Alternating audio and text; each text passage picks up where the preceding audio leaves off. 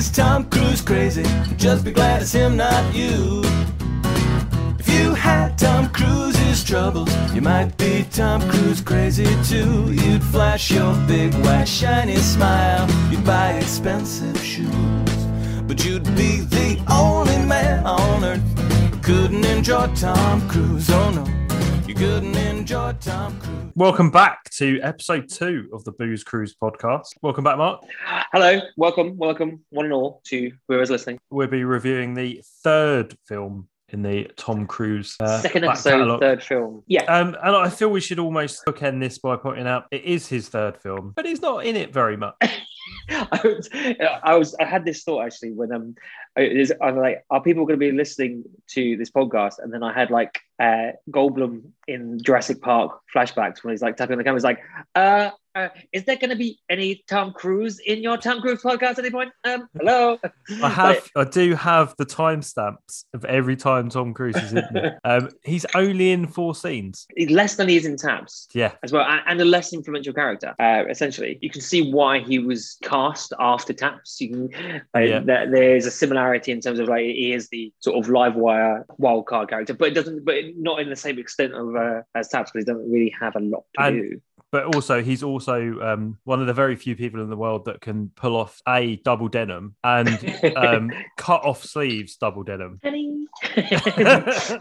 Well, I think he's probably as close as anyone. But before we get into stuff, we're not very good at self-marketing, so I could probably point out at this point, if you enjoy the show, you can catch us on Instagram at Booze Cruise Pod, or you can catch us on Twitter, which I've had to set up a second one because the first Twitter account they suspended the account. No reason. They've not really told me.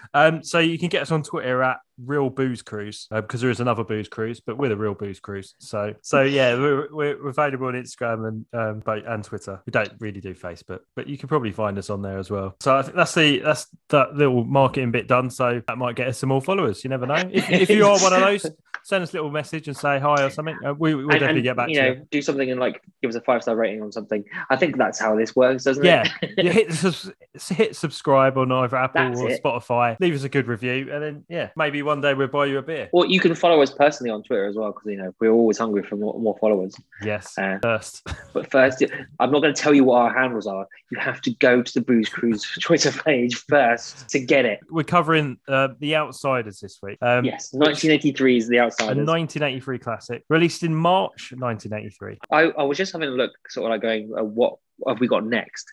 Did you know Cruise had like 4 films come out in 1983? He was a busy boy. He was a very busy boy in 1983. Bumper Cruise year. And probably because he's not in these films very much, he had a lot of scope to do quite a few, because he's only in a few scenes. It's like, watch, how long am I going to be on this one? Just a day. It's like, so I can go off and make another one. Yeah, it's fine. So as we like to set the scene for the year, the film makes a bit more relevance to you, although probably won't make much difference. But 1983, some key events that I've got here. Pound coin was introduced. The £1 coin was introduced. Really? Yeah, that seems a little bit crazy. It does. What did we have before? I literally wasn't born, so I don't know. I wasn't born or had any access to money. So. Before that, everyone just used shekels and mice. Yes. Other key things. Compact discs or CDs were first available to buy in shops. It was just preceded by, it used to be a program called Tomorrow's World. Yes. And when they famously, when the whole thing with compact disc music on from cassettes was that, as tends to be with like a new technology that people don't really understand at the time, they seem to think it's indestructible for some reason. And they famously was like, you can do anything to these and they will still play. And they basically went, poured Marmite on it and like scratched it to fuck and then put it in the machine. And surprisingly enough, it didn't work. And if you look at it now and go, clearly, because, one scratch and these things are fucked. So other key events, if you're a car fan, Vauxhall Nova and the Ford Fiesta were first released. The Ford Fiesta. That is basically the standard student car from the 90s into the early 2000s. The first episode of Blackadder was broadcast. Really? It's a key milestone in comedy British television, I'd say. Key milestone in my own childhood, I was to say. Margaret Thatcher called a general election and won by loads. Oh, sorry, I was feeling slightly sick. What were you saying? Yeah. Sorry, is that all the miners' children crying in the distance I can hear? So it's the beginning of the end for England, really, in many ways. But on a brighter note, the first ever heart and lung transplant took place? Is it on Margaret Thatcher? Yeah, no, she just took some. Oh, I'm sorry. That suggests that she has a heart. So, what was I thinking? Our favourite bit of information from that year is how much do you think a pint was? So in 1981, it was 50p. So I will go on the rate of Paula inflation. It was 75p. 63p a pint in the UK. Still, that'd be dangerous times now. Yeah, still. I mean, well, it goes back to the times where you used to be able to walk into a pub with a tenner, come home with change, and still off your face. Gone these days. Some key notable births. Chris Hemsworth. Ooh, the best of the Hemsworths. Yeah. Mila Kunis. Mila Kunis and Hemsworth are the same age. And Cheryl Cole. Cheryl Cole, as in... Or Gonzalez, Ramirez, whatever her name is. Oh, no. What is she now? She's probably changed it again, isn't she? I think she's on the third or fourth husband or whatever it is now. But, exactly. It was her birthday as well. The film was released in March 1983, towards the end of March. So the UK number one, Bonnie Tyler, Total Eclipse of the Heart. Oh, stone cold classic with the freakiest video you'll see for some time. But interestingly, number one in America, Michael Jackson and Billie Jean. So that's quite surprising. You put more people in England wanted to listen to Bonnie Tyler than Michael Jackson. Well, Bonnie Tyler was very popular. That's all my little facts from 1983 for you. Would you like some facts directly linked to The Outsiders? Why not? So obviously, The Outsiders. I mean, like I said before on the last episode, I haven't actually seen this, so I did a little, as we do, little recce into the film, and I was surprised to know that it's, in terms of pedigree, in terms of the people involved, it's actually more well-known and quite high up than I would have expected. Namely, that its director is Francis Ford Coppola, which was like, the fuck? Part of the with the movers and shakers, it changed Hollywood, really. Absolutely. Spielberg, Lucas, and Zoetrope films, you know, American Free, all that sort of jazz. Well, obviously, Coppola most well known for the Godfather trilogy, Apocalypse Now, like Bram Stoker's Dracula. But to gauge not to give anything away, how I feel about this film, because you go, Francis Ford Coppola directed this. He directed the Godfather trilogy. He directed Apocalypse Now. He also directed Jack with Robin Williams. so he is a director that is known for dizzying highs and staggering lows. And this is, I'm not going to give anything away by saying that this is not the Godfather trilogy. But moving on to the cast, you've basically got a smorgasbord of early talent of the 80s and up to till now. So the lead, a very young C. Thomas Howell, who hasn't actually been in a lot in terms of, he's probably, as essentially the lead of the film, he's not really been in as much as everybody else who's in the cast. He's probably most well known for the original Hitcher. But then you've got Matt Dillon. People probably most know him from Something About Mary. Yep. Or the faux Les Fest that has Neve Campbell and Kevin Bacon. And the name, I should have shown that one. The name escapes me, but it is. To be fair, if a film has got Kevin Bacon in, you know it's going to be pretty low rent, generally speaking. I should have got the name out because it would have been a really good one for 6 Degrees of Kevin Bacon. But then obviously you've got Ralph Macchio, Karate Kid himself, in a big role. Patrick Swayze. Oh, so Patrick Swayze being in it may have caused some tears in our house. It seemed to stir up quite a lot of emotion in Lauren. She got quite upset. She was, and I'd never noticed because I've not really seen. I think I've seen Roadhouse. That's the only Swayze film I've ever seen. You've not seen Ghost? Oh no, I have seen Ghost. You've got to be a married man. But I'd never seen him. You see Ghost. But I'd never seen like a young him. So I was quite surprised. He's actually quite a handsome, rugged chap. Yeah, okay. He's definitely he's Dirty Dancing level here. So any Dirty Dancing fans, you're seeing peak Swayze in this, and yes, he does get his shirt off. So one to look out for. I also find it quite weird because he's Patrick Swayze is because he's still he's almost like the patriarch. Of this group of characters. So it's weird having him with all these other people who would go on to be really massive superstars, to have Patrick Swayze as the father figure of those. I thought was a bit of a weird one. Then you've got Rob Lowe, who's been in big hit in the part of the 80s Brat Pack. been like the Austin Powers films, The West Wing, Wayne's World, loads of stuff. Wayne's World, Emilio Estevez, famous from again, the Mighty Ducks and D2 and D3, two of my favourite films from my childhood. But yeah, he massive in the 80s with like Young Guns and things like that. But again, same with Rob Lowe, part of the 80s Brat Pack. Then you've got a very young and almost unrecognisable Diane Lane in it as well as the female lead. Which, and if you hadn't told me, if you hadn't told me that she was in it, I wouldn't have recognised her. And then of course, last but not least, we have Thomas McCullough III, otherwise known as Tom Cruise, in four good scenes. It's the reason we're all here, really. The reason we're all here, I mean, our love of the Cruiser is undying and will always live on. There is, I don't know if did you spot, I mean, I knew about it and I didn't spot it, but there is also a uncredited Nicolas Cage cameo. What? No, I didn't. I missed that. Nicolas Cage, the star of my favourite film of all time, Con Air. But okay, pop quiz hop shot.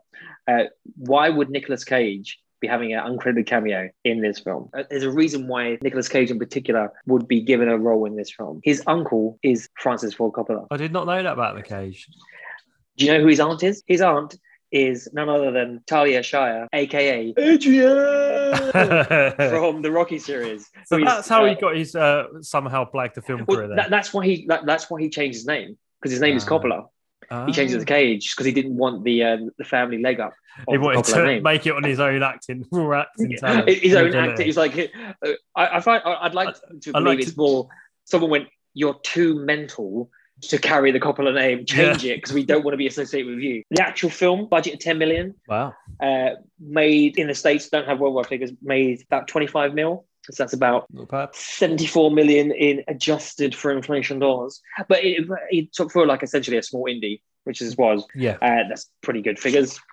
Based on the novel of the same name by someone called Susan Hinton, which is not an interesting fact until you go to the other bit. It goes, she started writing it when she was 15, finished most of it when she was 16, and had it published when she was 18 years old.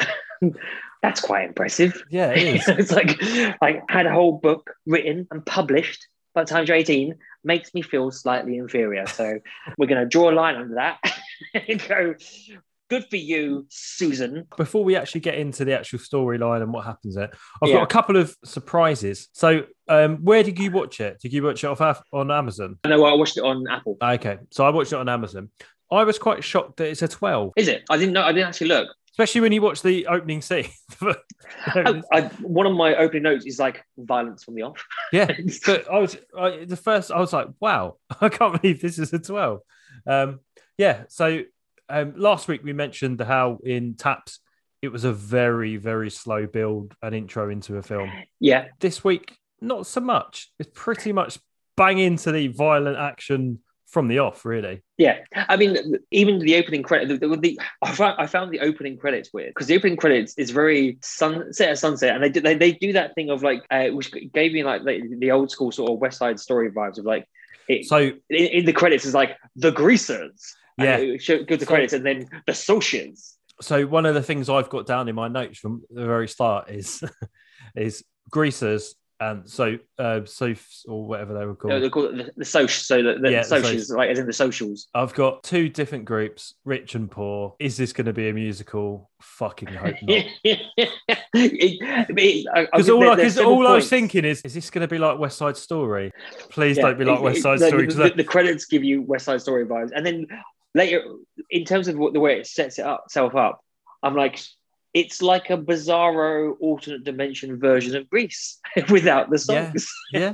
Because I think it goes into the way Coppola sets the scene of it being set in the 60s. Because obviously, this is an 80s film. Because it's that weird thing, like, because you've got all these defining, like, not at the time, but from when I was looking at back now, you've got all these definably 80s, 90s stars. Yeah. In a very... that you very much associate with that time period. But in a film set in the 60s. So my mind kept like going, it's the 60s. It's not the 80s. It's made in the 80s, but it's the 60s. These are 80s stars starring in a 60s set film. It's like, but kept seeing people like Estevez and Cruz and Lowe just kept throwing my mind out like, oh no, it's supposed to be the 60s. And I think Coppola does a lot of work to really set the scene of it being a 60s set film. It's sort of quite strange in the message throughout, in that there's moments where it's quite gritty and dark and quite a social commentary on stuff. But then at other times, it's very sort of pondery, which sort of doesn't fit at certain moments. Which, also sits with the opening. You go from obviously the weird opening credits with a Stevie Wonder song as well, which, again, good song, but didn't really fit. Yeah, no, all the way through though, there's some great songs. Oh yeah, the soundtrack is great. Yeah, there's some great songs on here all the way through. I've listed each song. I've got like, this is cracking, so I'd remember. Did you notice how it? I wouldn't be surprised if you'd forgotten, but the opening sets the film up as a flashback. Yeah. Do you know how many times that is referenced throughout the entire running of the film? Twice more. Once briefly in the like halfway through the film, you suddenly get like a fade in of writing on a notebook. I'm like, oh yeah, it's supposed to be a flashback. Yeah. And then it's briefly mentioned at the end. I was like, it feels like, when you can see stuff, they go, that got lost in the edit. They decided to give up on that halfway through. It's very an 80s thing, but there's a lot of character self-narration at times in it. A bit like, like how in the Wonder Years, every now and again, it'd be like, I never realised until later on. This was a night that would shape the rest of my life. But there's a bit of that thrown in at times, which I'm still not sure whether I think it fits or not. Yeah, it seems like there's lots of techniques and themes and stuff that he wanted to throw in. Instead of going, oh, that doesn't fit, I'll just throw it in and something will stick. Yeah. The film obviously opens up with the greasers and the socias. The greasers and the socias. Obviously, I wasn't sure at first whether they were greasers because they wear lots of grease in their hair or just because they mess around with cars and they're sort of greasy and filthy. I think it's a mix of it was definitely the hair thing. And I think, again, that's another one that kept having to remind myself, oh yeah, it's set in the 60s. Yeah. It is that back in the 60s, that in terms of, that was like the Bloods and the other ones. Yeah. It's also very much what you got, the very low income, poor sort of working class kids. Yeah, exactly. And then the rich, well off sort of. That's what gave me the Grease vibes. It's like you've basically got like the Greasers, like the T-Birds, both against the varsity guys with the letter jackets. Yeah. Essentially what it is. But one of my first notes was like, so this is about the class system, it's rich versus poor, and you've got Pony Boy. I mean, actually, for a moment, let's just give some credit to, there's some great character names in the film. It's really odd ones. Really, and there's very minimal explanation of why they've got these weird names. I know, but one of the explanations was like my parents were just weird. My name is actually Pony Boy. Check out my birth certificate. I was like, that's good enough for me. It's like, I've got weird parents and they just called me Pony Boy. No other reason, no other explanation. But the other thing with that is, what are the chances that you live in a small sort of rundown area and you're called Pony Boy and you meet and become friends with someone who's called Soda Pop? It's like maybe that's what brought them together. Possibly, it's like being mocked for their bizarre shit name brought them together. Hey, what's your name? Soda Pop? I'm Pony Boy. We should be friends. I can see the scene play out in my head already. Your opening scene, you've obviously got the flashback bit, and then you've got the moves on to coming out of the cinema, and then being. But what I noticed is that it's like one of the worst chase sequences because there's a real slow escalation of them. Basically, so Pony Boy comes out of the cinema and he's checking himself out in the mirror of the cinema, and then there's some preppy guys, the socias in a car, doing some gentle mocking. And he's like, I'm just going to walk off. And then he seems to have walked quite a way. And then suddenly, then he's walking on the train tracks and they're like on a bridge. It's like, how do they like time that sequence to go, he's walking up there, let's park up here and throw shit from the bridge. And then suddenly they're several miles away, it would seem, on a street. And they suddenly turn up again. And then they go, actually, no, let's just fucking cut him. Yes, and bloody, and it is. They do really cut him. Like, exactly. I was like, really out of nowhere. The escalation goes from gentle ribbing. We're just going to mock you from a bridge. Let's kill the motherfucker.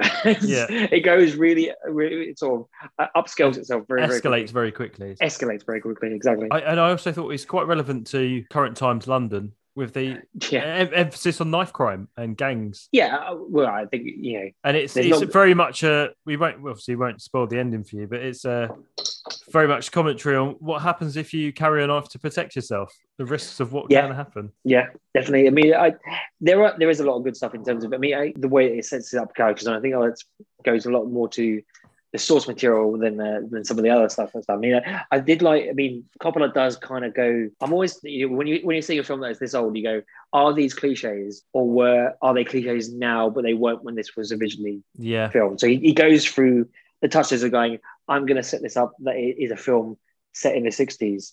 So you got like two of the characters having a walk.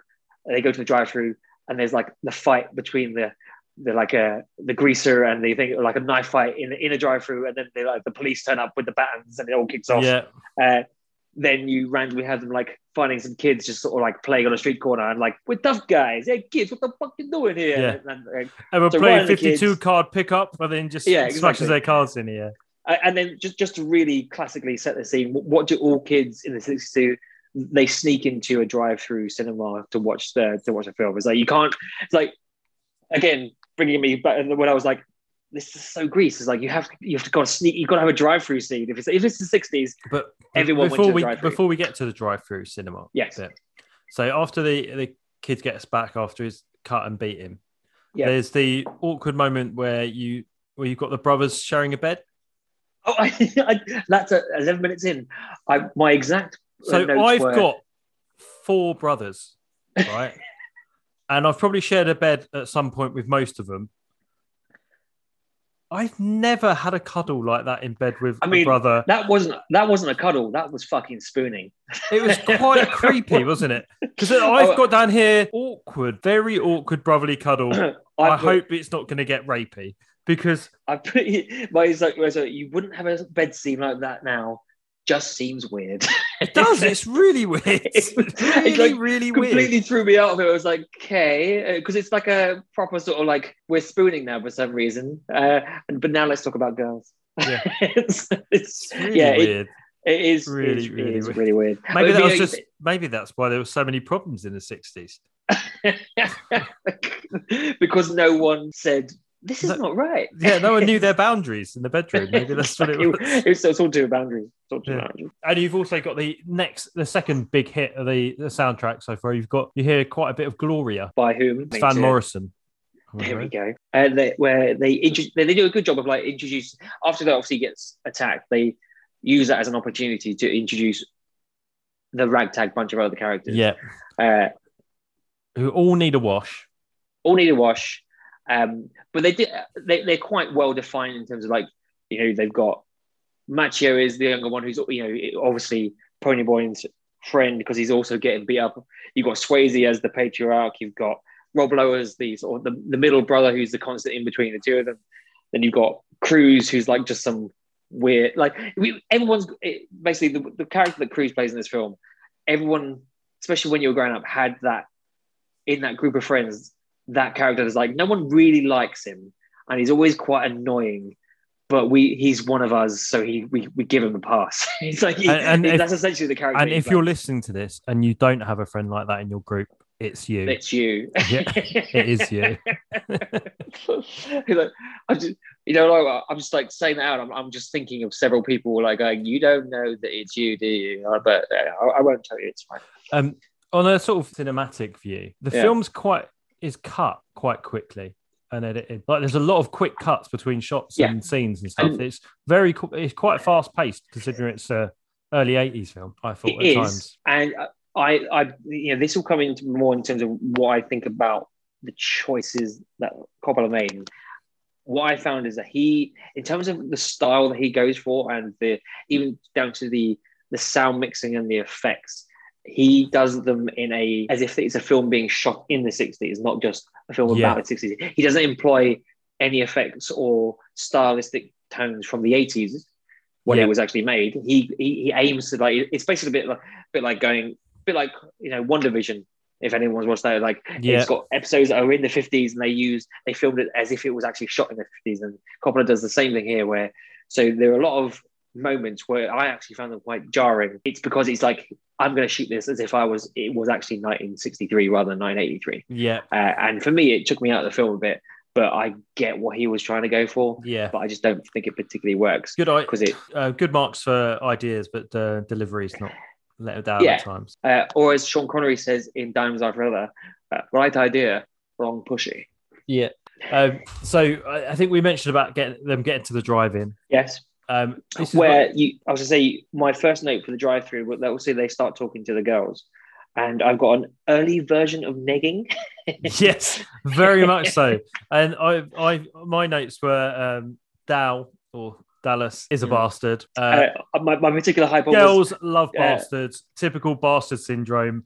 Bet the girl ends up with a bastard. It's like how best to attract a woman by asking her essentially, do the curtains match the drapes? It's like you've got red hair. Does that match your pubic? It's basically what he says there. Like a complete stranger. But to be fair, to the character, she is quite authoritative in terms of she's not a wilting flower. She does sort of stand up for herself. So every time she stands up for herself, then there's at least 2 times where she really doesn't. Yeah, because the film progresses. Yeah, she throws the drink in his face, and she's like, basically, just fuck off. And then he tries it again. He's like, no, I said fuck off. But then when she's like walking back with the others, she's like, if I ever see him again, I might just fall in love with him. I was like, oh, for fuck's sake. That's right. Because I'd taken notes just before that saying that he was a bastard, typical bastard syndrome for women, that girls do love a complete bastard. And I bet she ends up with him. And then she spat that line out. I was like, for fuck's sake. Yeah. Fuel to the flames. But it does the effect, because you can see, like, Pony Boy, our main character, is like, I really like this girl. I'm getting with her. She's like, oh, I've fallen in love with your asshole friend that I told her fuck off a minute ago. But you're lovely, though. Yeah. You've been really nice to me. But I actually probably will go with the other guy. I found myself relating to him a little bit too much, as for many years as someone that lived as a master of the friend zone. Have you always felt to be a slight pony boy? I think we're all a pony boy at some point. We're all a pony boy at heart. We've all been. That sounds like it should be some kind of weird insult. You fucking pony boy. I can imagine some a pony boy, mate. You imagine Danny Dyer walking around calling people pony boys. And as I like to every now and again take a good quote from my wife during this, he's a bit rapey. There were certain moments, like, peppered throughout the film, where I was expecting certain things to happen, probably because we got so used to certain tropes with that type of character, and it doesn't necessarily play out the way, or the character doesn't react in the ways that you expect it to. But still, absolute bastard, obviously. Yeah, that's when you're first introduced to the fact that Pony's brother is called Soda Pop. Which all the way through, I keep thinking, I know it's based on a book, but it's a really pointless thing to have in it, because Soda Pop's not that big of a character in it, and it wouldn't have been too difficult to just give him a name like Steve or something. It really wouldn't have changed much of the story, I don't think. I mean, I guess it kind of fits in with, like, if you had a kid named Ponyboy whose actual name was Ponyboy, his brother wouldn't be Steve, would it? Well, no. The parents of Ponyboy aren't going to go, Bob, Steve, Stuart, Ponyboy. It's just not going to happen, is it? But they were basically just seeing things that were right in front of them. He was like, what's that? Soda Pop. That's my boy. So what's that out the window? It's a pony boy. It's a pony boy. It's like, it's. And you also at this point introduce the fact that obviously Pony's he's a nice guy, sort of not the most popular or cool or anything like. No, but you also get pointed out that his brother's Soda's supposed to be the handsome, popular one, more popular. I mean, at that point. Straight off, I kind of put it like, obviously with him, like opening shot of him alone in the cinema, and then mention of him like reading books. He's obviously put as he's the sensitive moral heart of the story straight from the off. It's like, he's got everything around him and he gets pulled along, but really morally he's like a sweet, sensitive soul. I would like to point out just before we get introduced to Soda Pop, that you have them coming back to Ralph Macchio's family home, and there's like Emilio Estevez, Macchio and Pony Boy having the conversation, and there's like a silhouetted scene of like horrible domestic violence happening. Yeah, and they don't bat an eyelid, which I quite like. Like the whole straight away you're like, so they're kids from the wrong side of the tracks, and that kind of violence is just an everyday occurrence. So to the point where they're not concerned. It's not even they're not concerned. It's like, well, of course that's happening. That's what you expect to be happening. Well, and you also explained for the first time that they're orphaned as well, aren't you? When you find out their mum and dad have both died. But I thought that was, in terms of, that was a nice little, in terms of setting the character scenes of who these people are. You go, that's where that's where they are in life. That they've basically had everything taken away from them, where things that should be horrifying don't scratch the surface, because that is just their everyday. The point where they, like, rather than going inside the house, their choice is, I'll sleep outside in the freezing cold on an old sofa. That's just out there. But before we get to that as well, we've also skimmed past the fact that obviously you've got the redhead and Pony and all that talking and having a chat and that, and then the girl's drunken dickhead boyfriend turns up. Yes. So she stands up to Dallas, tells him to do one. Then her drunken idiot boyfriend turns up, and she basically leaves Pony and the others and goes off with them in their car where they're drunk. What does she think she's doing? Like, I know, but she's trying, bless her, but the draw of a bastard is just too much for her. And the thing what I like about her character is that throughout the film, she's constantly trying to. Why I found this film is not just a class struggle film. It's not just a people from the wrong side of the tracks against people on the other side. It's more about people trying to break out of the class system that they were born into, and for not just for the people that are on the poor side of things, but also for the people that are in the sort of the upper class, the socials. So you've got her that is constantly trying to not be the person that everyone expects her to be, but essentially failing at every point. So she does a good bit of job, and then back, one step forward, two steps back the entire film, and that plays out throughout the entire film. And I thought that, when you look at it objectively, like, all the characters are trying to break out of the role they were born into, and some are failing, and some fail, and some succeed, and that's kind of the main 3 points. Of a lighter note, one of the things I've got down from when they're at the drive-in, there's a lot of arguing and chatting and shouting and swapping chairs and moving around and stuff. Yeah. Why does no one make a fuss or kick off? Like, if you're at a cinema or you're at a drive-in, you've got all these young kids pissing around, shouting at each other, moving seats, throwing stuff. Someone, if it was England, you'd be tutting or saying, well, why don't you talk a bit louder so we could all hear, or something? There'd be some wisecrack, or someone would shout something. But no one seems to bat an eyeyelid that these, like, that's what I mean. I think rowdy, drunk kids are just... As British people, we're never going to understand drive-thrus. Because I don't get them. You could sit outside at night. That's like, I remember my only sort of common touch point was Greece, in the scene in Greece where they come around and they've basically got like a tiny little radio that they prop on the side of your window to hear the film. I was like, well, why would you do this? Where's my fucking surround sound? I need my immersive experience. It's like, this ain't gonna cut it for me. Looking at it through a car. I think the with problem a radio is, in America, when you're a teenager, well, it's not even a teenager. If I had to go through the years of before getting to 21 without being able to drink anywhere, I don't know what I would have. I would have had to resort to sitting in my car watching films outside. I don't know, instead of drinking WKD Blue in the park. I guess that's their equivalent, but they also happen to have a film. So where we usually just go and sit in the park and drink as much alcohol we could get from our oldest looking mate from the offie and just sit there in the dark. They had a nice film to watch as well. So maybe they did have it better. Maybe. Who knows? Obviously, it sort of builds Johnny's character quite a bit. Yeah. You realise he's an absolute nervous wreck, suicidal. This is he's Ralph Macchio's character. Yeah. And you really sort of start to feel for him. You can see that he hates this whole gang violence and all that. He just wants to get away with it.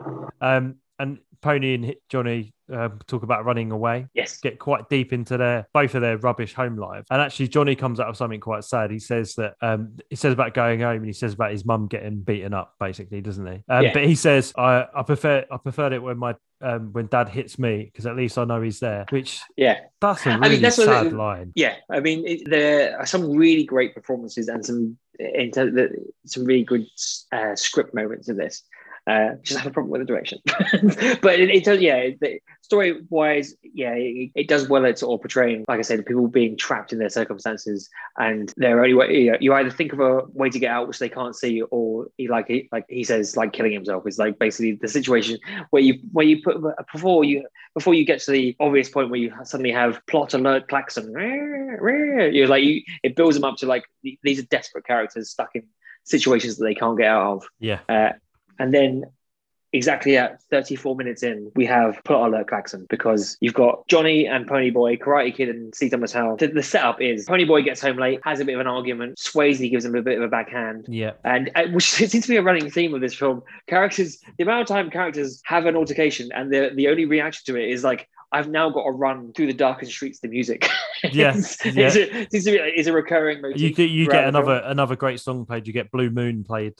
But then in my head, when I was like talking about it, I was like, it felt like Coppola was like, I could use this as another opportunity to have some running and some music. And if we want to go, given that we are on the Booze Cruise podcast, you want to look at an area, the amount of running that's in this film, and Cruise partakes in none of it. It's like maybe this was a film where it was like these all got bigger parts than me. Maybe it's because they ran. I need to do some running. I should run in my films. I can imagine them when they're filming. He's just limbering up, doing like sprints up and down the set. Well, no, I can run. I'm really quick. It's like at several points in the movie, he does do some backflips and some spins. Yeah, I've got that down. It's like, whoa. Straight away, I was like... He must have done his own stunts. He always does his own stunts. Exactly. Like, he's known for doing his stunts now, but I was like, he was doing his own stunts in 1983, man. The guy wanted to do backflips. I could pretty much guarantee that he couldn't do backflips before I went, maybe you should do a backflip. He was like, yeah, I'll do a backflip. I will do several backflips. I will do the best backflip you've ever seen. So, but before they disappear, it's obviously signposted again that there's going to be a stabbing because there's a few little shots of them with their flick knives and stuff. Exactly. And so you know, as soon as you see a knife, someone's going to get stabbed. It felt like it was going in a certain direction. Obviously, so you get Johnny and Ponyboy are on their own, and they get they're basically sort of chilling in a park, aren't they? Sat on the swings, having a smoke. There's a lot of smoking in this. A lot of smoking. A lot of smoking. Because there's a great scene later on that I will mention later, which is like the epitome of that. But because you could get a good drinking game out of that. That every time someone smokes, you drink. In terms of being the Booze Cruise, we should always go, how can we get a drinking game out of this? You could, if it was the smoking, you would possibly die. So maybe we should think of another one, because I can't be responsible for people doing. I was going to say if you smoke when they smoke, but that would definitely have cancer by the end of the film. They get accosted essentially by the guys who accosted them at the drive-through. Yeah, the redhead's drunken boyfriend and his chums basically. Previously mentioned that he'd hit someone with his rings on and had scarred up one of their friends properly badly. Properly normal then. Properly badly. Scarred him up properly badly. I had got noted down that you could make a good remake of this set in London.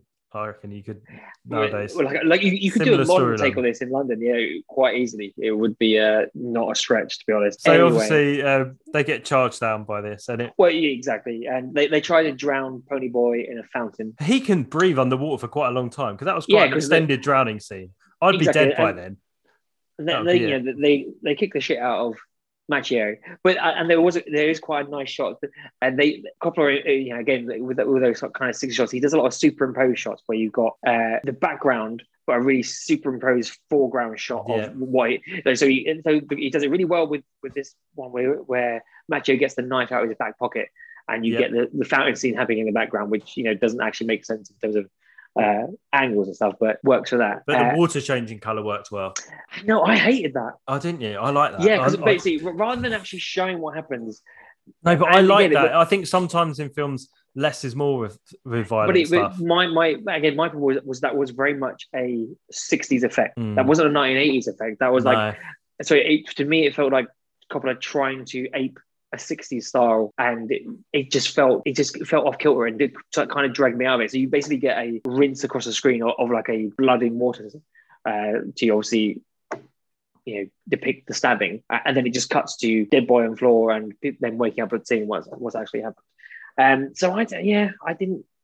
My biggest problem with this film is Coppola's style choices in what he's gone for. Ponyboy's getting drowned. Johnny freaks out and whips his knife out and kills sort of the ringleader, the main man of that group. But it's almost done it sort of like they almost pass out and then suddenly realise what's happened and everyone's gone. It's very much done sort of that's why the scene annoyed me, because it was like you go.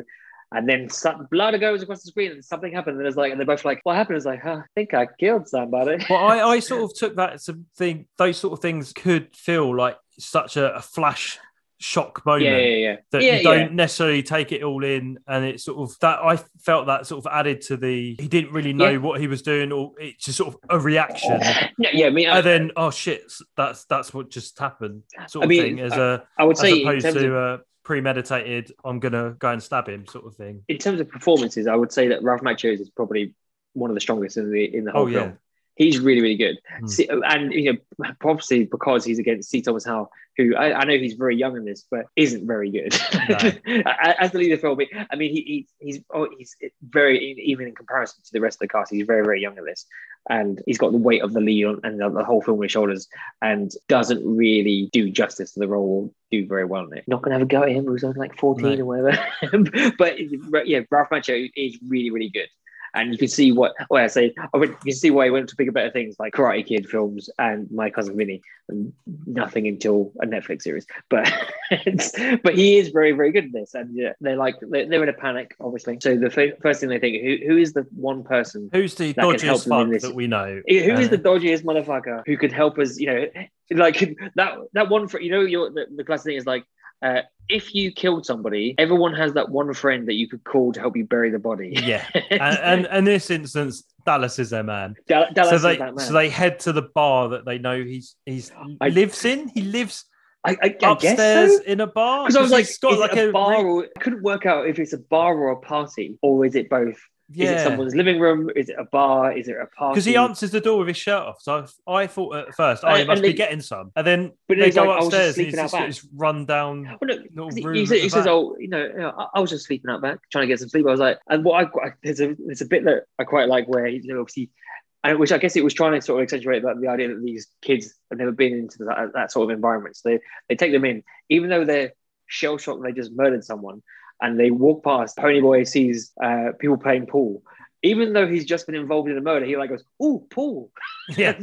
No, but I thought the other thing that was a bit odd is literally they go and ask for Dallas to come out, and the guy goes back and gets him, and they literally open the door and they go, "We killed someone." To a whole bar full of people, like we just murdered someone. And like, oh yeah, all right, cool, we'll sort this out. To be fair, it does seem that sort of bar that where they would not give a shit, because it's you not two boys. It's like, join the crowd. We've all killed someone. Come in. It's like an old shack of a building with a bit of neon lighting. So that's why I was confused. Like, it looks just like someone's house, but it's apparently a bar. I've got at this point that maybe Dallas isn't such a prick. Yeah, because he's really commenting, like he's like, put a shirt on, dry yourselves. It's right. We'll be all right. We'll sort this out. We do this. You got to do that, and seems very like calm and collective in an emergency, which is what you want from someone when you kill someone. But it kind of goes back and it plays out through the rest of it. Is that about the film being all about characters that can or can't break out of the life they were born into, and Dallas is very much a character that can't, and so his character is very much he's a stand-up guy, but the rules say, I've got to kill that guy because those are what the rules are in my world. So it doesn't matter. You couldn't reason with him. He would just like go, no, but these are the rules, so I'm going to do this. And then he will do things based on the life that he's been born into, and will never try and break out of that role because that's all that he ever knows and can't see any other path. And as the further the film goes on, the times he butts against the other characters is where he can't understand why they're trying to break out of the life they've been given. So at that point, Dallas sort of reclothes them, sort of explains what they need to do. Explains that you need to escape. You need to get out of it. You need to get on the freight train. This is what get on the freight train, like, the classic sort of head to this random place that I know there's an abandoned church where you can stay. But there's not like a second sort of break. It's like, when you murdered somebody, you get on this 3:15 jump freight train, you go to this church, it's got a water pump, you stay there for a week, you don't come out the door. It's like, like, have you done this before? Yes. But they don't batter on it. They're like, all right, yeah. Yeah, I do like their reaction is that, scared boys. What I found with they start those two characters especially start off with the machismo of being in that kind of group, and the more serious the situation gets, the more they become more childlike they become. Yeah. And by the time they get where they're going to, so they get, they've been sent to this church, and they get there. Pony Boy especially is like, he's scared by noises by a raccoon happening outside and thinks he's a monster. And he's basically now acting the age that, and then it's like they have a whole conversation where he's like, he's only just 14, but he's like 14 for a week. So he's like, he's a kid. Yeah. And he's basically, before and up until that point, he's like been sort of pretending to be an adult or at least a teenager. At this point, when he's got pushed to those sort of levels, where all that stuff happened to him, he's reverted to being the child that he is. And that bit I thought was very, very good. No, it was that bit is good. One of the interesting bits I found was that you get obviously they get on the freight train. Freight trains must be well known for having really lax shit security guards. Because they're like walking up and down to make sure there's no stowaways, and they're literally just sat behind them. And like, it was looks clear. It was almost kind of like the sort of like classic montage. You almost want to have like that sort of banjo escape music, like no, it's like we're just escaping from the law. But then, so obviously they get on. I've dodged the really rubbish security for the train. Get on the train, and they end up in the countryside, and it's quite clear that they're quite away from home. Apparently so. Yeah, I mean, it's you've gone from a suburban area to the countryside, but in America that's not too hard. And you find our guys walking across some fields and stuff. And all I could think at that moment is, at one point, one of them's going to say, "One more step," and that's the furthest I've ever gone from the Shire.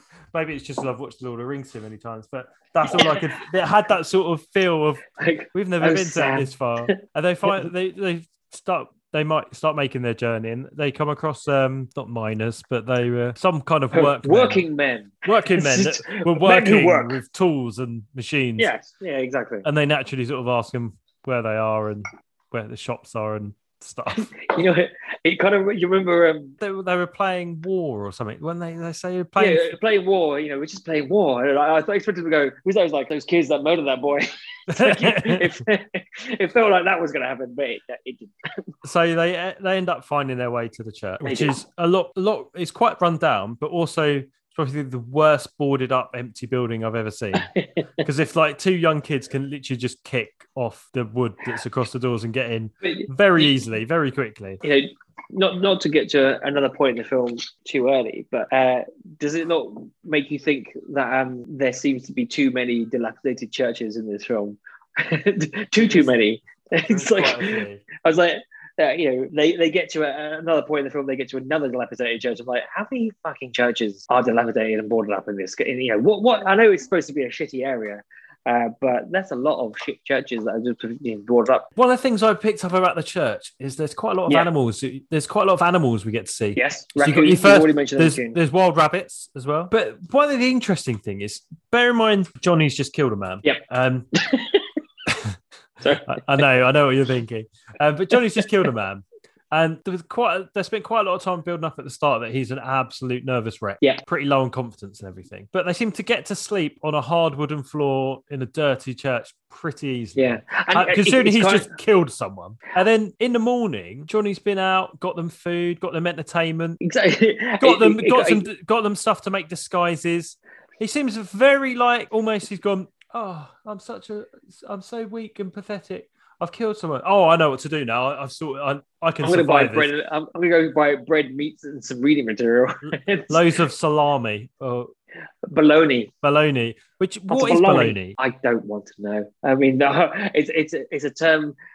It's some form of reformed meat that I don't think anyone in this country should I've got it down as bologna teddy bear ham. Yeah. I mean, in my mind, I like to think of them having teddy bear ham sandwiches. Well, stowed away. But yeah, he gets quite a good little shopping list of stuff. He does, because they're not going to have to go anywhere. So he obviously gets the food. He gets them a book to read. This is at the point when you realise that he should have been the main character, not Pony Boy. Yeah, but also.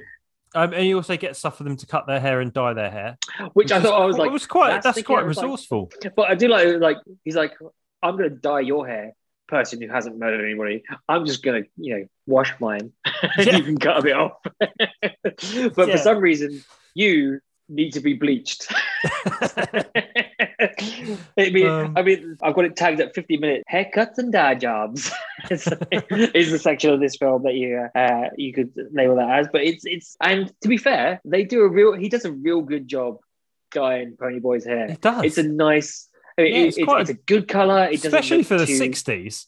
Yeah, I don't know. I would imagine the hair dyeing's got better since then, so I wouldn't have expected it to be that good. I have seen a lot worse dye jobs done in lockdown than Ponyboy is giving this film. But I've got noted here that bless Johnny, he's a clever little boy for getting them food, entertainment, and disguise. He's really coming into his own since he murdered someone. It's the making of him. And then I've got a note of literally straight after that. I haven't read the synopsis of the film or seen it before or knew the book, but I've got going to be pretty sad when he dies.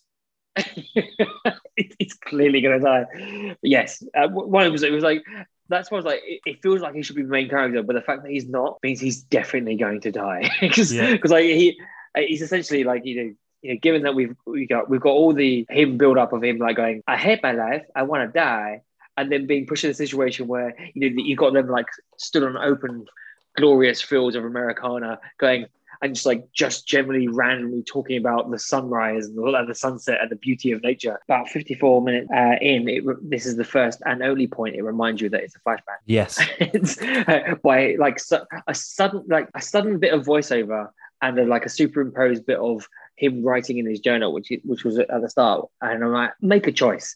If it's a flashback, you can't just have a 2-hour film, one at the start, one halfway through, a little bit at the end, which isn't even a flashback. It kind of refers to itself. It's like, did this get lost in the edit? Did you decide you weren't going to do it before? Well, I want to use that initial scene. It infuriates me. Because one of the other things as well, I imagine we've both watched I think you can only get the full book edit now, because the release version was 90 minutes. The original release at cinema is 90 minutes long.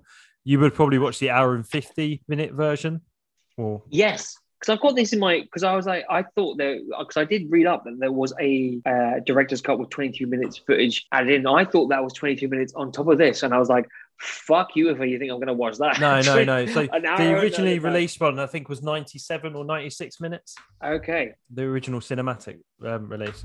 So yeah, this would have been the longer version. Coppola does like a director's cut. He likes, he's about as bad as Lucas. I mean, they're obviously firm friends, so they both like fucking about with things after it's been released. They're like, make a choice. It's like once it's let out of the gap, let out. I understand the whole, if you were, studio interference, and if it was made, you didn't, there were things that were changed and you get to change those, but constantly going back and going, well, maybe I should add this. I was like, I mean, the fact that I can't count on one hand how many different versions of Apocalypse Now there are kind of suggests where he is with what he did with this film as well.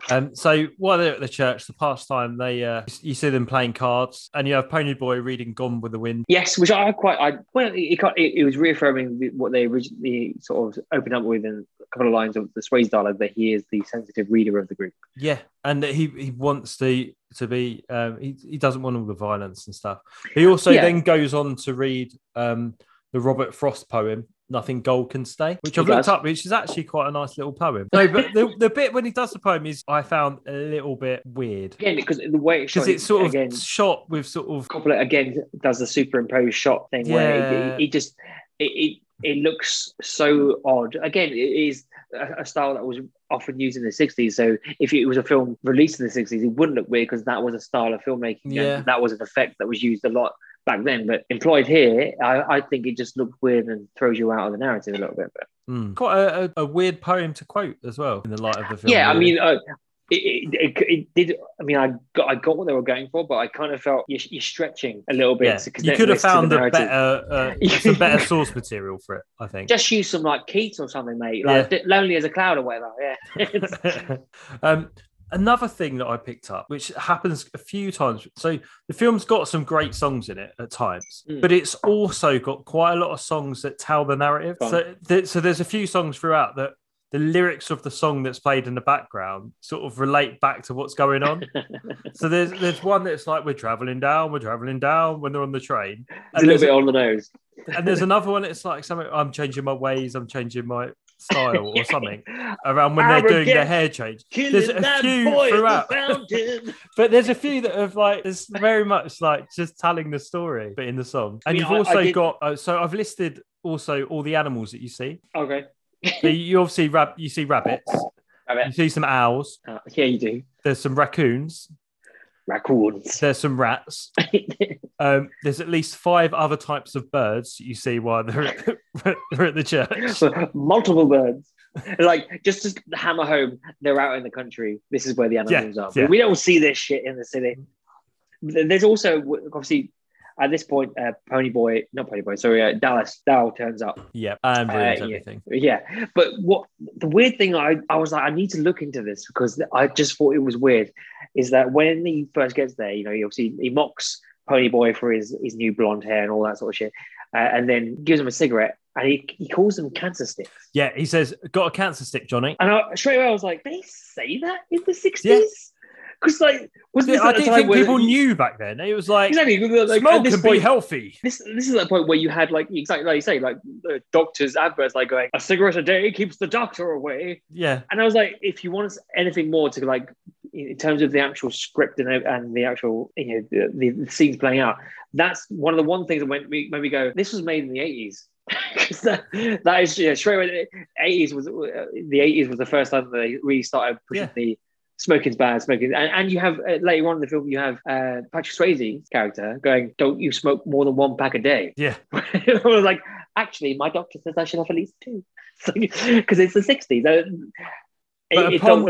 Upon Dallas's arrival, other than asking for cigarettes, does mention about going for food at least 3 times. Yeah, I think he's pretty hungry, and obviously, but interestingly, I didn't realise that Dairy Queen was a big thing. Like, I didn't know that they were around in the 60s. I didn't know they were a big, long-running chain of burger. It's one of those things that you kind of like. As soon as I saw it, I was like, "Oh yeah, Dairy Queen. That's a thing." Yeah. No, well, I've heard of Dairy Queen. It's been in loads of American films and stuff and TV shows, so it's quite a well-known chain. But I didn't realise it had been going for that long. And they're very considering they've been starving. They throw half their food away. But yeah, they throw half it away while also using the rest to wipe around their faces. I mean, again, don't know what Coppola's direction was, but it's like they're like, basically, eat like you've never eaten anything. I was like, obviously, like, don't actually eat the food because it's prop food. So, although I did think that Macchio's fake food eating was actually the best out of the fake food eating out of all of them. He did look like he was having some good helpful mouthfuls, but like you say, then they all just like throw that shit away. But then obviously they take this point to introduce the fact that Dallas has bought a gun.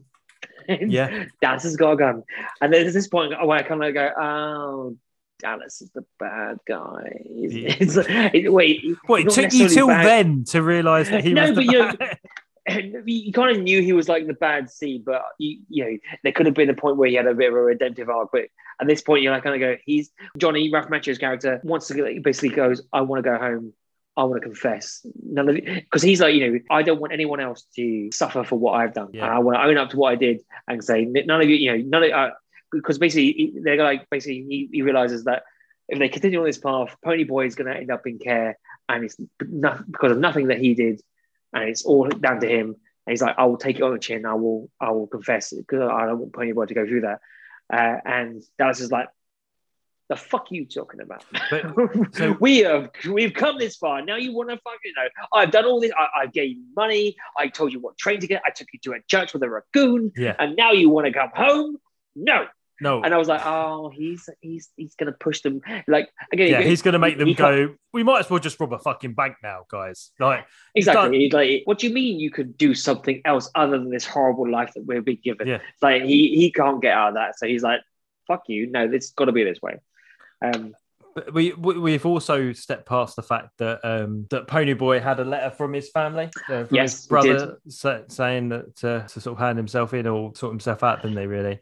And then, but it's all. But I think I phased out about that. But that whole letter bit is not really that important, other than to point out that no one's asked where Johnny is. Yeah, his mum and dad don't give a shit. Yeah.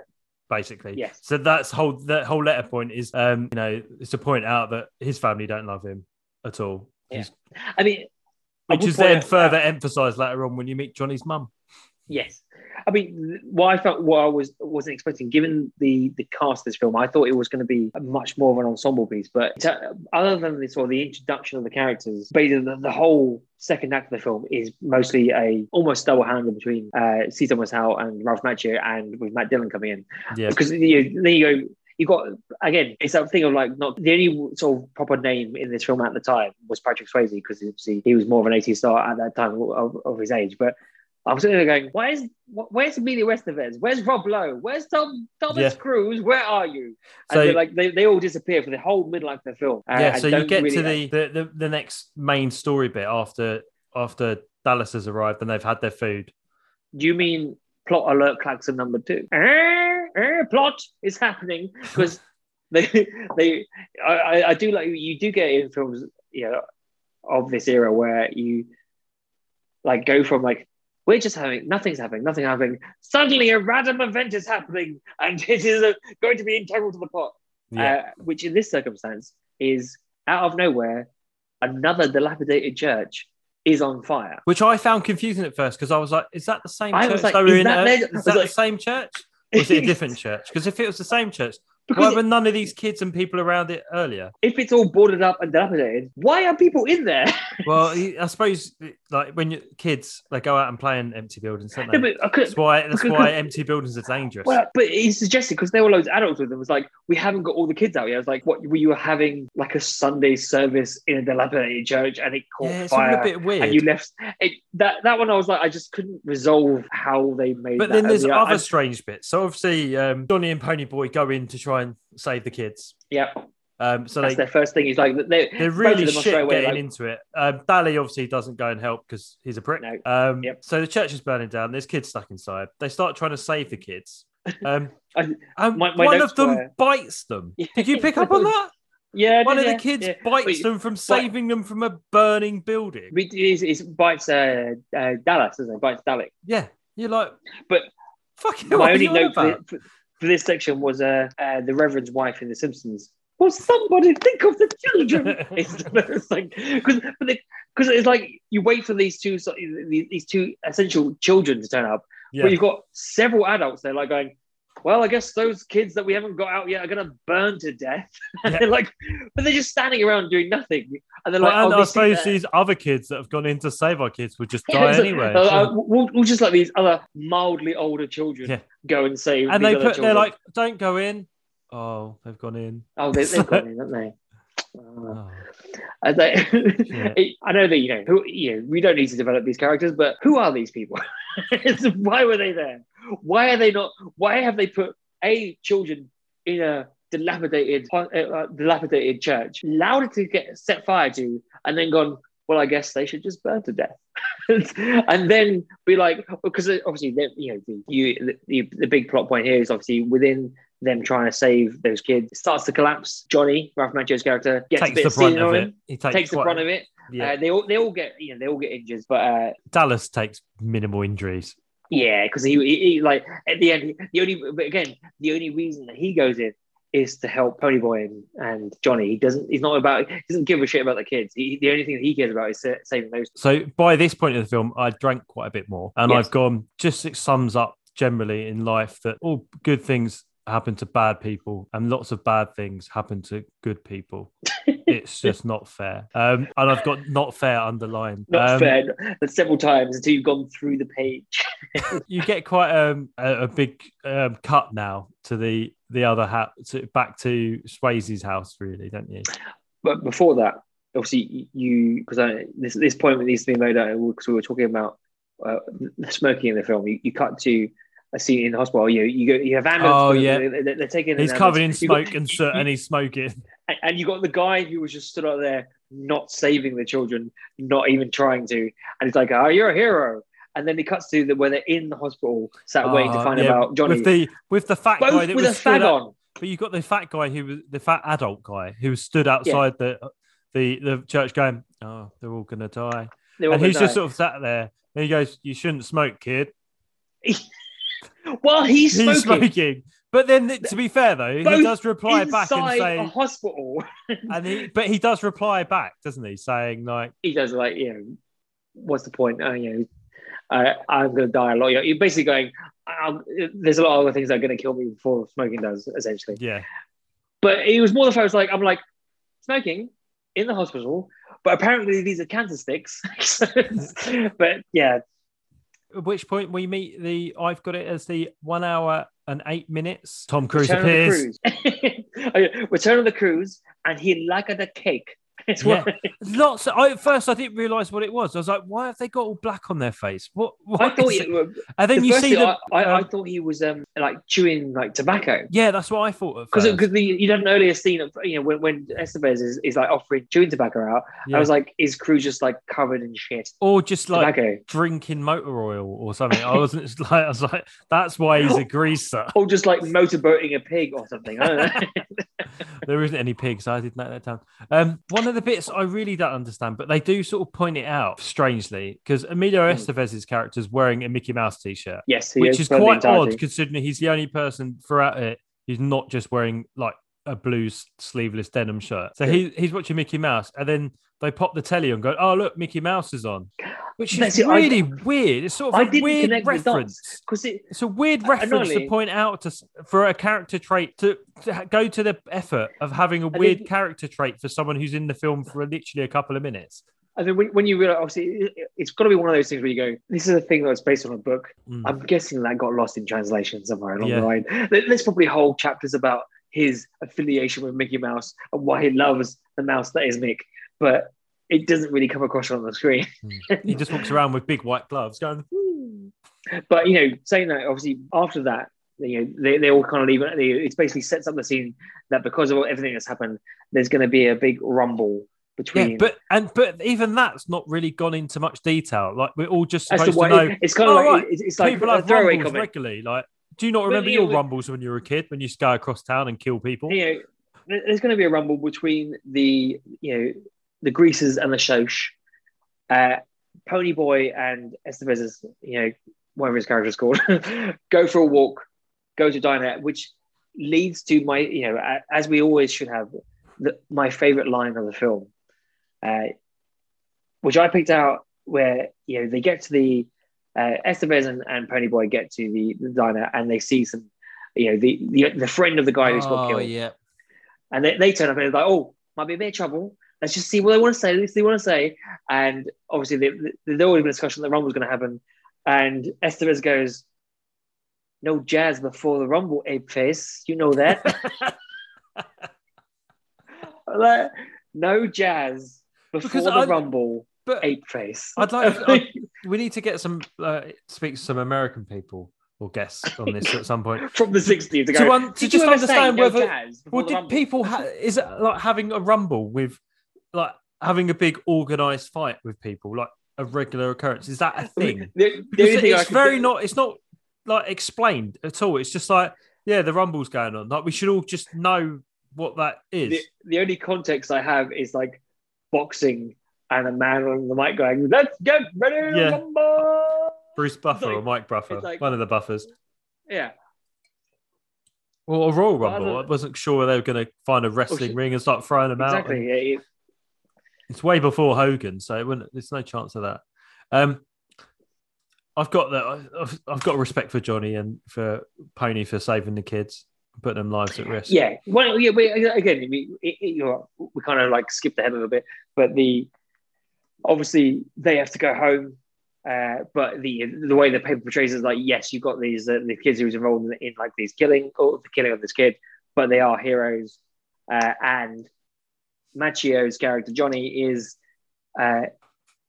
he's alive, but it don't look good. No, he don't look good. It does not look good. He's face down, and he looks a bit like some grilled bacon. He looks rather American bacon, not British bacon. You know how they have it extra crispy. Yeah. He looks extra crispy. Snap it in half. There's some fleekiness around the shoulders. But yeah, again, Johnny comes out with some really sort of heartfelt, touching stuff. I've got at this point, Johnny is too much. I loves him. His mums are drunk. It explains it all. I mean, there is, in terms of the. I've got like 116 Karate Kid turns into Burn Unit Kid. But he basically has this whole little peel on, peel off. Danielson, blister. Yeah. But he basically goes, where at the start of the film he wanted to die. Now that he's seen life, he doesn't want to die anymore. And 16 years isn't long enough to appreciate life, and he wants to live. And I was like, a bit late again, for that now, mate. Why aren't you the main character? Yeah. Not only just performance, but in terms of the actual character, he's the character we're most invested in. I found the scenes where you're seeing him really burnt and stuff quite hard to watch in some ways, because it sort of brought back of memories for me, having got really badly sunburned on a school water sports trip and had to go to a hospital in Spain with 2nd-degree burns. So it brought it all back to me. I remember being covered. Yeah. They covered me in iodine and then wrapped me in cling film. Did you also have a like soliloquy about being 16 years too young to die? No, but I had just killed someone. It all comes back because like this is basically based on your life, isn't it? Or did you find this book and go, I am going to be Johnny and just live it out? I've always wanted to get away from my life of fighting and murder and start reading more and reciting poetry. So when they got to the point where he's in the hospital, I was like, you're not dead? Like, not only did like half a church from you also seem to go down a hole. So I don't know how they got you out. It's like he fell through the floor and had half a church full of him. But I was like, no, you basically been brought back to say some poignant lines and then die. Well, they point out as well, don't they, that his back's broken. He won't ever walk again. Basically, he's like, you might as well fucking kill yourself, mate. It's basically, they set him up as the sacrificial lamb. It's like, you have to die now to teach the other characters a lesson. Yeah. Move away from the hospital scenes. And it starts building up the Rumble. Again, so it's almost like the pre-show for the Rumble now, isn't it? Exactly, and you get pretty much build up. There's a scene where, but essentially, through conversation, you find out that Cherry, Diane Lane's character, has been playing both sides and like feeding information to the greasers. But again, she's like she wants to help. She doesn't like it. She feels for Ponyboy and Johnny, and she wants to help them out. That scene between Ponyboy, they meet up with her, she gives them information about the Rumble. That might have been a good scene. I couldn't tell because the fucking music was basically playing over every bit of dialogue. I could barely hear what they were saying. But also at that point, she comes out of something that's really fucking stupid. In that when she's talking to Pony, and she says, maybe Bob did deserve it to get killed. Maybe he did deserve to die. What? I mean, I don't know. Beating someone up and stuff is a bit different to killing someone. Yes. From being murdered. They are just kids. I'm not sure if it's the mix that is on Apple TV, but the soundtrack at points was all I could hear, to the point where there was like music blowing and the guy was like, I was like, I don't know what they're saying. I actually couldn't. That entire scene, I have no idea what was said because all I could hear was music blowing, and I was like, why is this film like this? Why were these choices made? So I will take your word for it that conversation happened because I don't know. You should have a timestamp coming up now. 1 hour 25 minutes. Yes. Tom Cruise does a backflip. Oh yeah, Tom Cruise arm wrestle, followed by Tom Cruise doing a backflip off a car. For no reason does he do a backflip. I know, there's no need for one. Suddenly at 1 minute 25, you get a Cruise arm wrestle, a shirtless Swayze, and then a Cruise backflip. It's the highlight of the film. But also, was things like backflips like well-known sort of thing that people did? Like I've got a feeling because gymnasts and stuff wouldn't have been. There wasn't really much telly, so it wouldn't have been publicised doing things like that. I always think of things like that coming in the 80s when people did like breakdancing. And in terms of his form when he does the backflip, that's a tight barrel flip. Almost when you see like divers do like that barrel roll flip, it's like he does that. I was like, that's a trained. You've been trained to do that. As a greaser, just working in the garage. Yeah. Who taught you to do that? Yeah. Who taught you?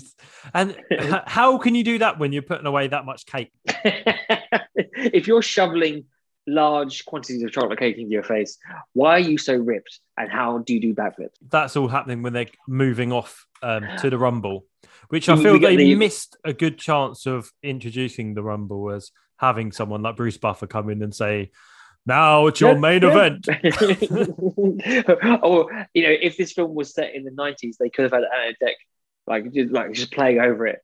Let's get rid of the Rumble. Let's get rid of the Rumble. Let's get it. The Rumble starts, and it's basically a bit like the old firms. You got one side. I was thinking a bit Football Factory when I was looking at it. Yeah, but I was expecting more to happen because not a lot. I mean, I've got it down here as the shittest, least erotic mud wrestling I've ever seen.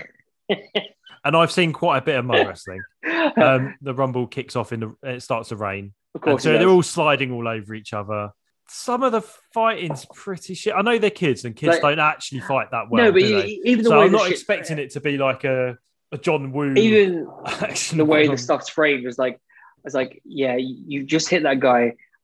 You're about 10 foot away from his face. So I can see that. I mean, I'll give it a pass because when it was shot, but in terms of the framing of the shots, doesn't doesn't particularly work. It doesn't see there's no immediacy to the fight. It's all a bit samey. But I was expecting at least some sort of plot development. Yeah. A bit like those shit films you mentioned, like the Football Factory. The Rumble has a key character coming to a bitter end, which propels the plot forward. But it kind of just stops, or it kind of just peters out. And then I go, so apparently we won. And what I love is there's a shot where you've got the majority of the greasers going, yeah, we won.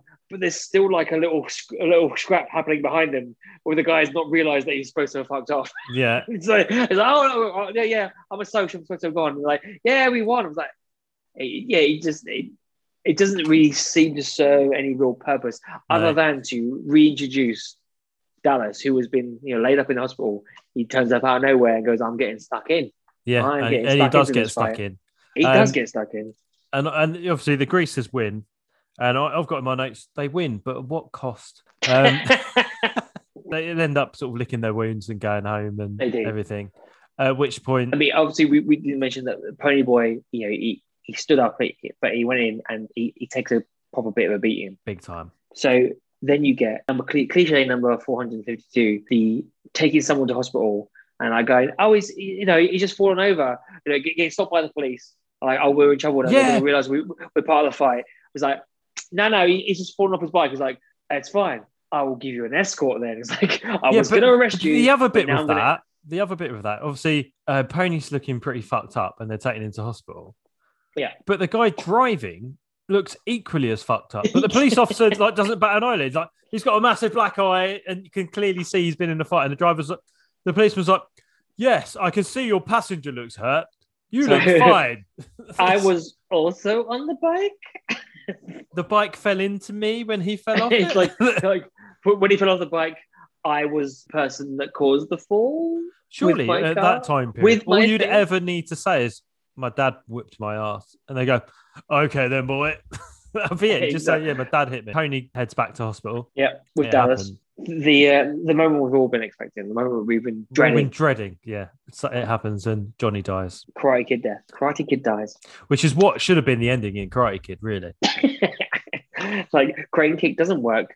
Snick snap. It's like, finish him. I've seen Karate Kid and I've watched it several times and at no point have I cheered on his character. It makes a mockery of the whole thing. Yeah, Johnny dies and it's sad. They even do the thing was Dallas is supposed to be going, no, he can't be dead. But I was like, yeah, but is he dead? He can't just go. I mean, Machio does a good couple of scenes where where he passes out. There's a good tongue out of mouth. So I'm dead there. Yeah. He does a good dead face. He does a very good dead face. The point where it really tips. No, because you've got a little bit before that. So an hour and 37, Tom Cruise discusses his teeth. I'm checking my notes. They're going, what? Hour and 37, post-fight, Tom Cruise is saying about how his teeth got messed up. Yeah. It's one of the very few lines he has in the film. Yeah. He discusses around which seems really weird because Johnny's died, but then they give him dialogue talking about his slightly he doesn't know that smashed Johnny's up died teeth. yet. No, he doesn't. And obviously, they find out. Everyone's... Yeah, obviously this is like pre-Cruise braces. I think post this film, Yeah. he obviously had braces. Yeah, because there's a few times in it I thought his teeth are really bad. Yeah. But like for Hollywood film actor bad, not like, you know. Yeah, like, and I thought I wasn't sure if it was. I just noticed it in this film because he's he's a greaser and he's supposed to be a bit skanky, so they tried to emphasize it. Yeah, we should do more, but I definitely noticed it in Taps as well. And it was clear like, oh, you're hot right now, but we need to fix your teeth. Is what happened. So at which point, upon hearing about Johnny's death, our main man, or everyone's favorite, Dallas, fucking loses his shit. But like in the most mundane way. So I'm so angry. I'm gonna go and rob a shop. But no, I'm gonna go to a shop and like rip up some magazines. Yeah, because I'm gonna rip up some magazines, man, and then I'm gonna fucking pretend to, because again, the one of the points is that the gun that he's got isn't even loaded. Doesn't even have any bullets in it. So he kind of, it's almost like giving the character a get out of jail free card. It's like, yes, you're an absolute arsehole, but you were never actually going to hurt anybody. No. Because so that's not the core of the character. So he tries to rob the shop. The guy behind the shop's got a gun as well. Seems quite hesitant to use it as well. But then he does as he's running away. And shoots him in the back, which actually suggests that he does get hit because he has a little bit of a tumble, needs a bit of blood. And he runs. He does. And does he run? So this is the point where Tom Cruise must have been watching going, that's what I need to do. That's how I become a star. That's how I'm going to get my star status. Run. I mean, I need to run. But he runs, and it's quite a disappointing ending for Dallas. They do shoot him quite a lot. Yeah, but they don't really get a close up on it or anything. He sort of gets sort of roundabout bit, exactly, and he just gets mowed down basically. But he's like, they shoot him. He's like, I've been shot. Run a bit more. Shoot him again. He's like, I've been shot again. And then he runs a bit more. It's like, I've been shot again. And then all the boys, they realize this has happened. They all turn up, and there's I can't think of which character it is who gives the sort of like the shout, the scream against the world. I think it might be. I think it's either Swayze or Rob Lowe who gives the sort of like screaming to the clouds. God damn it! Can't you see what you've done here? Like that full-on sort of emotional plea to the world. I was kind of expecting the film to stop with that. Then you get the actual happy ending. Is it happy ending? Well, Soda, Pony, and Daryl sort out their issues, don't they? And Soda instigates a big heart-to-heart and family hug and everything else.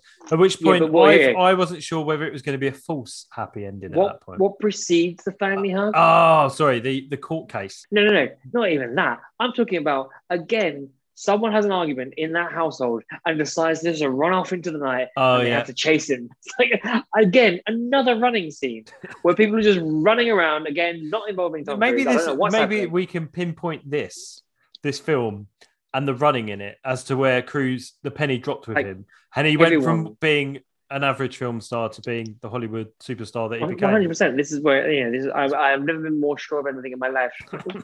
You've got the running and the family bit, but you also get Pony's court case, don't you? You get a montage of a court case, like an afterthought. And he gets of a court off. Case. But again, he didn't kill. I mean, the guy who you got a dead guy, and the guy who killed the guy, but he's dead as well.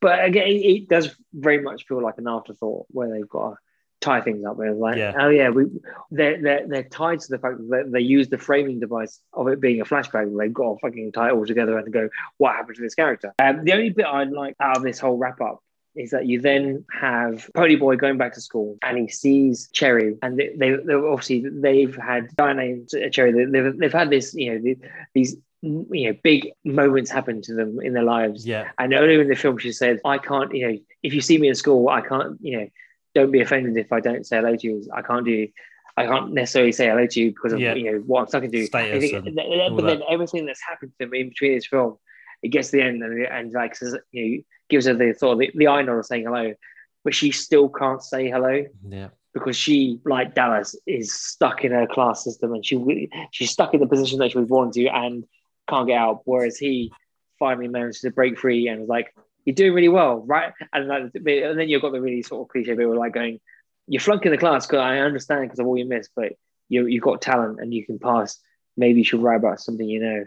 And then suddenly go, oh yeah, it's a flashback. It's he's writing about his experiences, and that brings the film to its conclusion. Before we got that, the last note I have, obviously, when you get to him, like he's been told to write about something, he knows.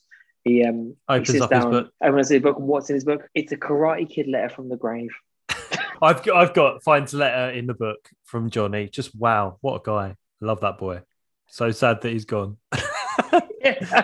I think at that point, I think as the film went on and the runs went down, I was getting more emotionally attached to Johnny as it went on, to a point where I was just felt so sad. I've also got that takes our Tom Cruise count in this film to 4 scenes.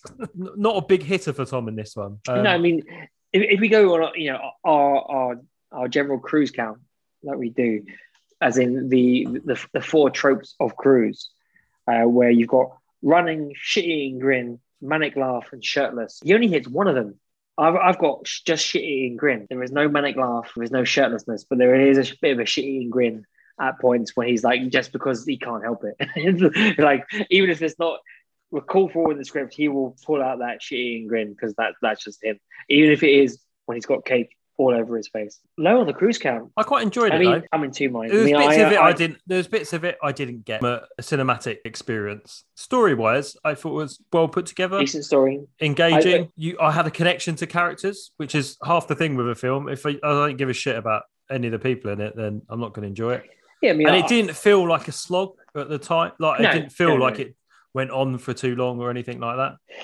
I enjoyed the performances, like Macchio. I mean, pretty much you've got this whole raft of 80s and 90s to future stars, and you can see for a lot of them why that if you go like, oh, C. Thomas Howell isn't as well known as Estevez, Macchio, Lowe, Cruise, Swayze. Yeah, you can see why, because they're fucking great. I mean, small roles like Swayze has little to nothing to do, but he's great. Yeah, it's like he's totally believable, isn't he, all the way through? Yeah, it's more you're looking at this, especially sort of in a retrospective way, like going, I can see why those people went on to be bigger and better things. Yeah, a couple of interesting things I've just found that I didn't realize. You mentioned Nicolas Cage is in it, and he's an extra almost. He plays uncredited cameo. Do you know who one of the other uncredited cameos is? I know his daughter, Sophia. No. Flea from the Red Hot Chili Peppers. I did see that. That's amazing. There is some random names in this film. That's really random. Was it a cruise liner? Or a bin liner? Yeah. I'm going with bin liner. Really? Yeah, purely on, and I put this purely at the foot of Coppola's director, the choices that he made. It's a film full of great performances of great actors, but I do not like the choices they made, and too many times did it take me out of the narrative of the film. I didn't enjoy it. So it's a bin liner. Personally, I'd go cruise liner. I quite enjoyed it. I thought it was entertaining watch. I think mainly because I might have fell in love a bit with Johnny as I was going through it. That's been emotionally, we've got a connection there. If I was really poor and grew up without parents that cared for me and stuff, I think I could have gone down the same route as him. Okay, one last big question. So what would you prefer to play the show out to? Billie Jean by Michael Jackson or Total Eclipse of the Heart? The homosexual in me says Bonnie Tyler, Total Eclipse of the Heart.